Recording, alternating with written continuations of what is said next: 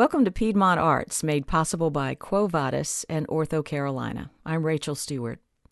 The Winston-Salem Symphony has a new concert called Center Stage that's available on demand until early April, and it features music by Lucas Foss, Edward Elgar, and George Gershwin.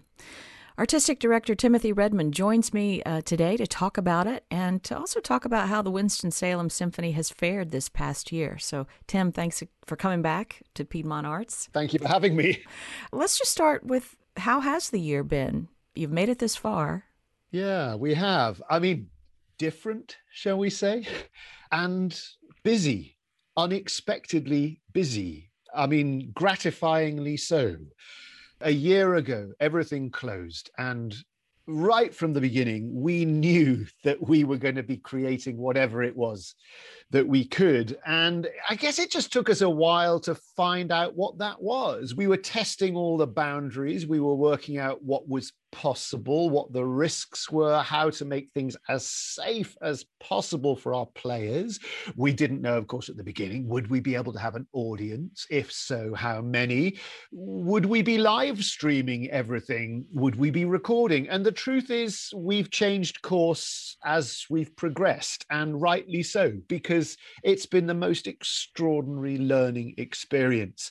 And whilst it's not the same as giving regular concerts, and whilst we are not able to give our musicians the amount of work that they would normally have with the symphony, it has to be said, we've been more creative perhaps than we could ever have dreamed. And the collaborations that we've made, the recordings, the reach, the number of people that we've reached has been so much more than we could ever have imagined. Yeah, that's been a silver lining, I think, for a lot of groups. And, I was just thinking when I read the introduction, it says Winston-Salem has a new concert called Center Stage. I would never, before COVID, have introduced anything like that, because you think of a concert as a point in time. But this is out there available for anybody to listen to until you take it down, right? Exactly. And look, you put your finger on something pretty fundamental here about the arts. The whole point of live performance is that it can only ever happen once in all of history. It is a unique experience that binds together the musicians on stage, the audience in the hall, the music that has been composed. All of those things come together for a once in a lifetime experience. The moment you record it, it's there for posterity, and you listen in a different way. And dare I say it, you perform in a different way. If you're in a play, you'll be doing perhaps 8 shows a week. You've got to find a way of making those words fresh every single time. Now, as classical musicians, we don't perform as often as that, but we come to the performances with the same approach of, how do we take risks? How do we tell our musical story? How do we seize the moment?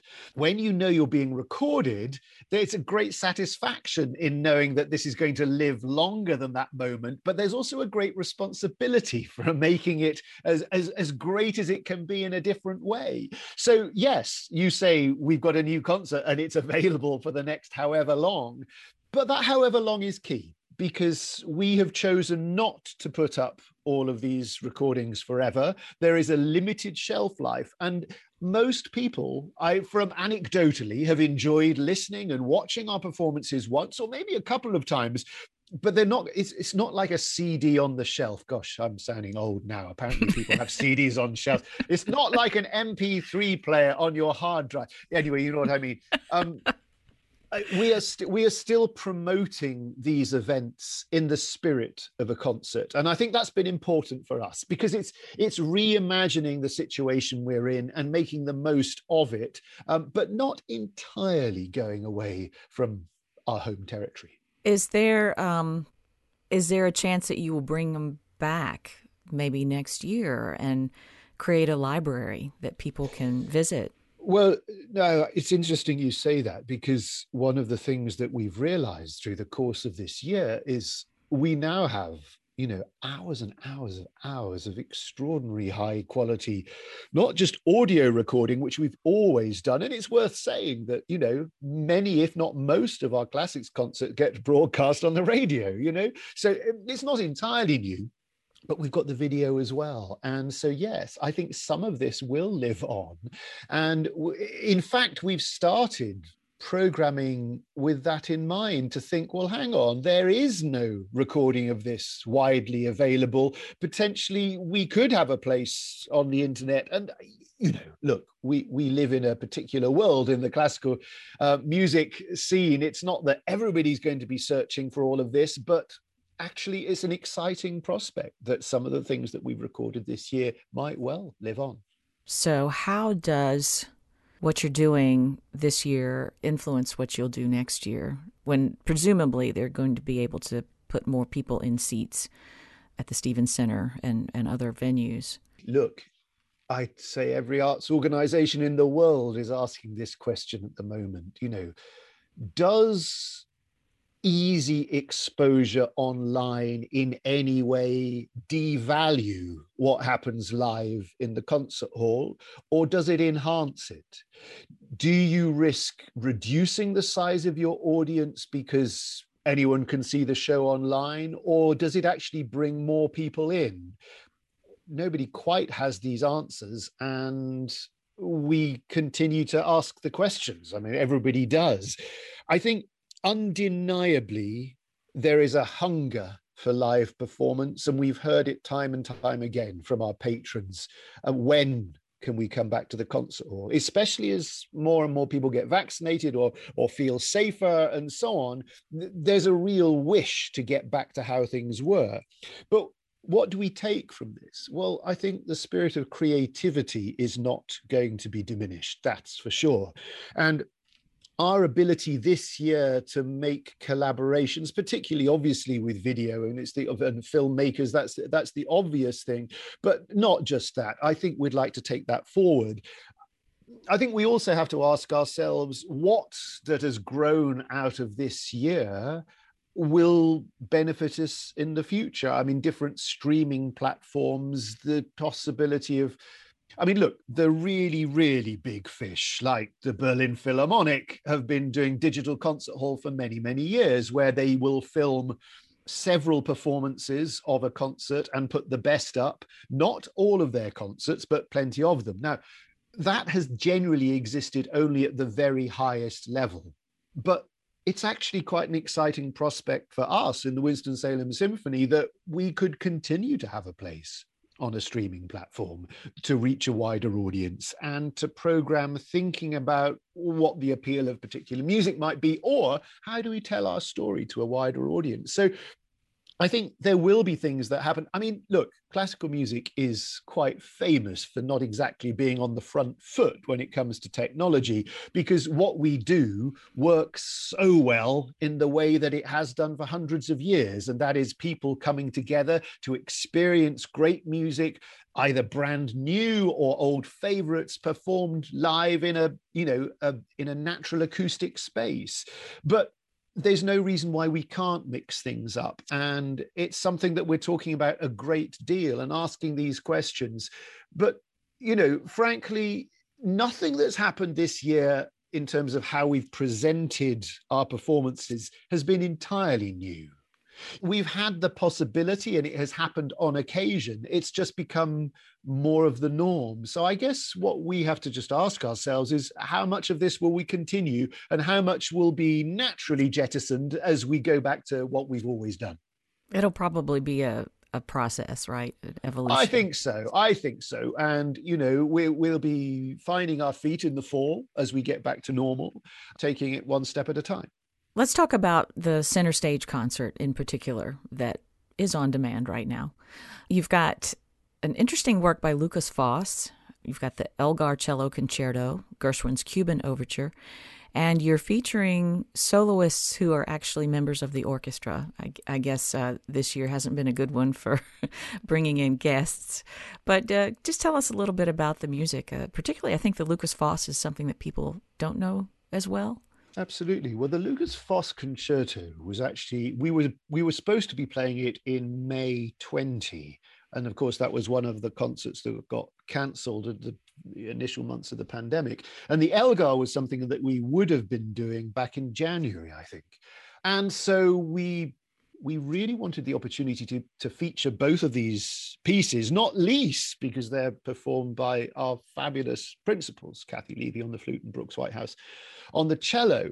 But it also allowed us, I mean, look, this is one of the things that we've learned out of this year's programming. First of all, you can be fleet of foot, you can change your mind, you can move things around, but you can also put things together on a program in a way that perhaps you wouldn't normally. I mean, I don't think one would normally try and promote a 2 concerto concert in normal times. I mean, it's a sort of an embarrassment of riches in many respects. But actually, it worked very well. And yes, the Lucas Foss is actually a piece that the orchestra played, I don't know, about 20 years ago. It's not brand new to the orchestra. It's a wonderful piece. I mean, it dates from 1986 in the kind of Lucas. First of all, it's worth saying that Lucas Foss was one of the giants of American music. I mean, one of the most significant figures. He was Bernstein's favorite pianist for his Big Age of Anxiety. He played Les Noces for Stravinsky in that famous recording where there's Samuel Barber and Lucas Foss and who else? I mean, they're all huge names playing the piano. So as a pianist, he was very, very well respected. He taught, he encouraged the next generation. He was a music director of several orchestras, and he led the field in experimental music.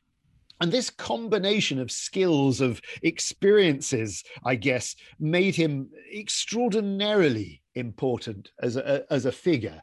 And musically, what happened is he started out in one style, then got very experimental. And then for his final years of composition, a period that actually started with the Renaissance Concerto, which we're playing, he casts his eye back, if you like, and on musical stars. It's a little neoclassical idiom, I suppose, a bit like Stravinsky. And in the Renaissance Concerto, he borrows music from across the centuries and views them through a new lens. We hear 15th century Spanish music. We hear Monteverdi, we hear William Byrd, we hear snippets of very, very familiar styles of music, but redesigned, reimagined. There's a word that we've used a lot this season. And it's in 4 movements, and it features the flute and this extraordinary cadenza for flute and tambourine, perhaps the only one in all the repertoire. But it's absolutely charming. And it has to be said, you know, whenever you put something new on the stands, players generally kind of raise an eyebrow and go, well, what's this piece all about? I have to say, everyone just loved it. They loved getting to know it. They loved recording it. They loved performing it. And we're really happy with how it's ended up. And, you know, Kathy Levy does the most wonderful job. The piece ends very dramatically with the flautist walking off stage. It's just playing this repeated pattern, just walking off into the wings. And this is one of the fun things about doing things for video, is you get to see that process close up. Now, if you were watching that from the auditorium, of course, you could watch the flautist go off into the wings. But when you've got a camera on that person, it's somehow much more personal. And it's one of the fun things that we've discovered is a really enjoyable twist on regular concert going and music making. So yeah, there's the Lucas Foss. And now the Elgar and the Gershwin both require orchestras larger than one that we're allowed to fit on stage. I mean, I'm sure everybody realizes that socially distanced musicians mean with 6 feet between everybody, you can only fit it on stage around a third of a usual size orchestra. And we've been experimenting this year with how to program around these restrictions, sometimes stretching the size of the stage, sometimes being imaginative about where we place people. Our last concert, for example, we put the brass in the auditorium so that we could actually fit all the musicians in the same space. But for the Gershwin and the Elgar, what we've done is found orchestral reductions, rather ingenious reorchestrations of these pieces designed for smaller ensembles. And they were both pre-existing. We didn't commission them, but they work wonderfully well in both cases. So the Gershwin, which famously has a large wind and brass and percussion section, is ingeniously shrunk to a manageable COVID-friendly ensemble. And the significance of that is it allows you to have a smaller string group. You see, the more wind and brass and percussion you have, the larger the complement of strings that is necessary to support that sound. And the Elgar, which is this gorgeous, elegiac, romantic orchestral accompaniment, has been cleverly reduced. So instead of two each of the wind players, you just have one. And such is the skill of the arranger that I have to say you'd be hard pressed most of the time to realize that anything was missing. And Brooks, our cellist for this particular project, instead of the usual position to the left of the conductor, just in front of the concertmaster, we actually put him in the center of the stage so that everybody on stage could hear him and he was more easily connected with everybody. And again, something a little bit different, something that we wouldn't ever normally be able to do, not least because the sound would end up being reduced for the audience. But for this, it worked beautifully. And I think if people choose to look at our concert, to watch it, they'll see what an extraordinary, almost in the round experience it is to have the cello soloist there. Did you have to do multiple takes of these works? If we were making a commercial recording of this, we would be aiming to do as many takes as was necessary to get the most perfect performance. So the standard procedure in a recording might be a playthrough of the entire work or movement, and then to chop it up into chunks, and then go back for 8 bars here and 4 bars there, just to make sure you've covered all. We didn't want to do this. We wanted this to be as honest and as near to a concert experience as possible, because frankly, if you go down the multi-edit route, first of all, it's very complicated and very time-consuming. But it's also quite tiring, and you end up performing in a slightly different way. And I've done a lot of this, and it's satisfying in its own right. But for these concerts, even though they're not live, we wanted them to feel as if they were live. So you asked, did we do multiple takes? We did more than one of a movement, and then would choose which one was best. But what we didn't do is chop it all up. Now, this is not just actually for musical reasons. It allowed us to get different shots. For example, when we started off live streaming in the fall, we might have 3 cameras, and now we have 7 or 8. And we can change the position. So we'll do a take and then think, actually, do you know what? It might be nice to go from such and such an angle. And we're telling the story visually as well as musically. So very often the multiple takes, they allowed us to kind of settle in musically, but more to the point, it allowed us to make sure that by the final take, we had all the material we wanted. And it has to be said, you can't mix and match. You can't take the audio from one and the video from another. You only get one go at it. So it's as near the live experience as you might hope in such a situation. It's so interesting to me that your organization, so many others have had to become videographers and learn how to deal with video as well as audio. We haven't had to do that at WDAV, fortunately. Lucky you. I know. Oh my, yes. We've learned a huge amount about color balancing and color palettes of light and the frequencies of the light versus whatever sampling rate, this, that, and the.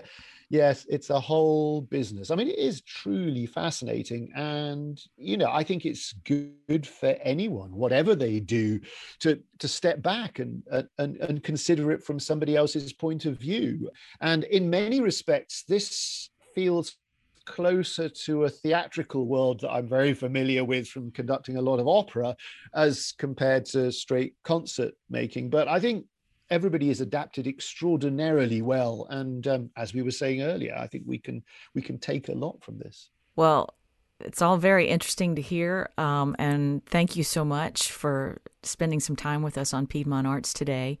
You've got one more concert coming up, right? That will be available on demand? Absolutely. We've got two, actually. We've got one, the Bluegrass Mass with the chorus and Hank Patty and the Current. So bluegrass and string quartet and symphony chorus. And then we've got a concert that we're recording in May, which we are just putting the finishing touches to now. So look forward to sharing news about that very soon. And if people are interested in the concerts, just go out to the Winston-Salem Symphony website, correct? Absolutely. I think there's a link there to buy tickets or whatever you call it, buy a pass. All the details will be there. Absolutely. Okay. Well, thanks so much to Timothy Redman, Artistic Director with the Winston-Salem Symphony, for spending some time with us on Piedmont Arts today. I'm Rachel Stewart, and Piedmont Arts is made possible by Quo Vadis and OrthoCarolina.